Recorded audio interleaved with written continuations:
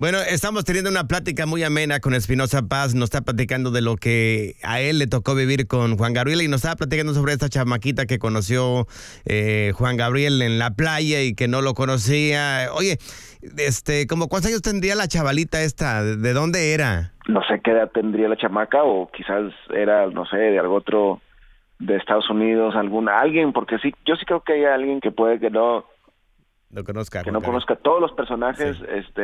que hay, sobre todo ya leyendas como el señor Juan Gabriel. Uh-huh.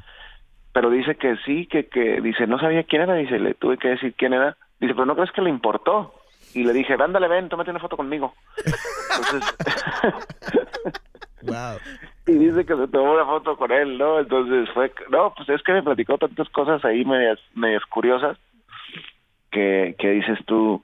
Y yo te digo porque en mi caso, digo, yo no tengo nada que ver con el señor Juan Gabriel, es una figura grandísima y no hay Sí. un punto de comparación. Pero, por ejemplo, yo en mi caso, yo a veces me hago muebles, o sea, yo me pongo a hacer, hice una litera, Wow. hice un mueble para café ahí en mi estudio, que es Pies 29, y yo lo hice con mis manos, corté la madera y yo la fabriqué y puse empecé a las 9 de la noche y terminé a las 5 de la mañana. Entonces son cosas que uno como artista, o como persona haces y que la gente quizás ni se imagine que suceden. Te doy el ejemplo. ¿Tú Ajá. crees que la gente se imagina o hubiera imaginado que el señor se salía a la arena enfrente de la playa, porque su casa está enfrente de la playa, No, y jamás que me al hubiera iba a decir a imaginado. alguien, oye, ¿no sabes quién soy? ¿Tú crees que la gente se puede imaginar eso? Es algo No. como imposible de imaginar, y yo lo creo porque él me lo contó, no Ajá. porque me lo contó alguien más. Es que de alguna manera pensamos que el artista siempre está metido en su música y en sus letras, entonces no conocemos esas otras facetas, pero es bueno conocerlas a través de ustedes que lo han vivido muy de cerca con esos grandes ídolos, y qué bueno que estamos aprendiendo de esas otras facetas de parte de ti también, porque necesita una mesa de centro en la casa, déjame te digo, ¿eh? Yo te la puedo hacer en 2, 3 horas, eso es inmediato. Obviamente el estilo que estoy manejando, porque tengo mi catálogo, ¿no? Ajá. Pero el que anda pegando ahorita obviamente es el estilo rústico. Es el que me gusta a mí. A mí Sí, todo lo que es claro, rústico me gusta. Así exactamente. que... Ya si me pones a hacer un mueble de chapa, de no sé qué, esos que tienes que juntar la madera y les pones algo en medio, ya es un poquito más laborioso y quizás yo no lo puedo hacer, pero por ejemplo he hecho esta litera que hice, pues la hice de madera sólida, Sí. y la fui armando unos tornillos grandes y bueno, ya la terminé y quedó muy bien.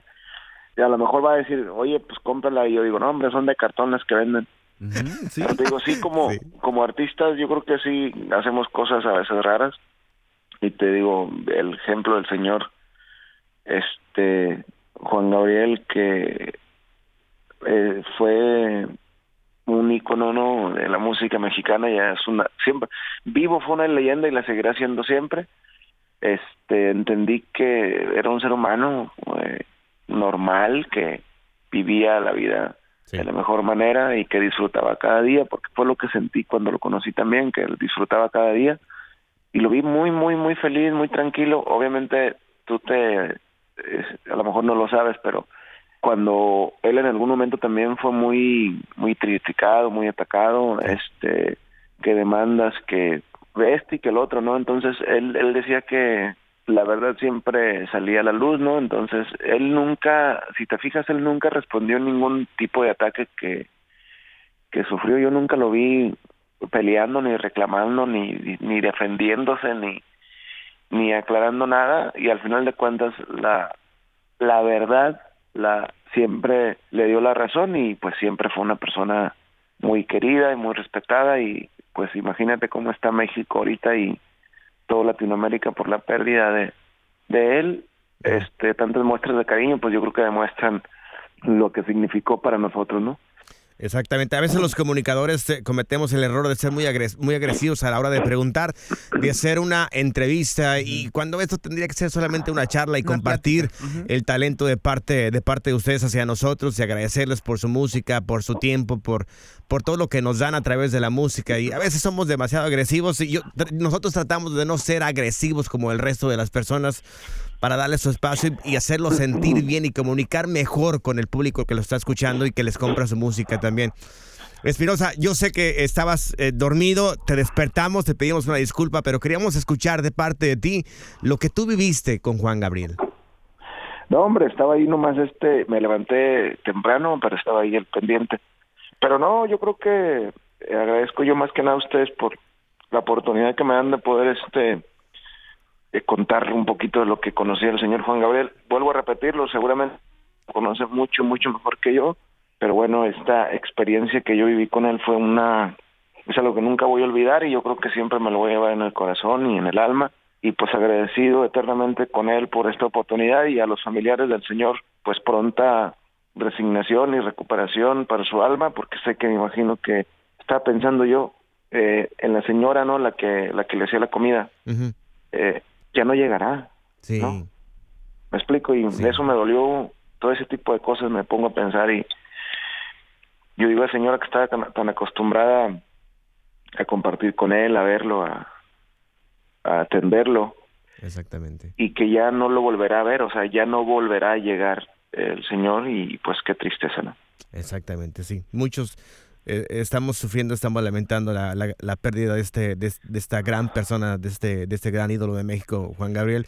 Y bueno, gracias, Espinoza. Nos encantó conocer la parte de Espinoza Paz, la parte que tú viviste con él. Exacto. Muy agradecidos. No, gracias a ustedes por la oportunidad, y pues a ver qué día me toca volverlos a ver otra vez. Ya sabes, cuando gustes a tu casa, no tienes ni siquiera que avisar, nada más llega con nosotros y aquí está, este programa está a tu disposición. Muchas gracias. También está bienvenido Espinoza's Furniture, así que tranquilo. Sí, espero mi mesa de centro, por favor, gracias. Ándale, muy bien. Voy a ir a sacar las medidas primero. Va. Gracias. Gracias. Bye.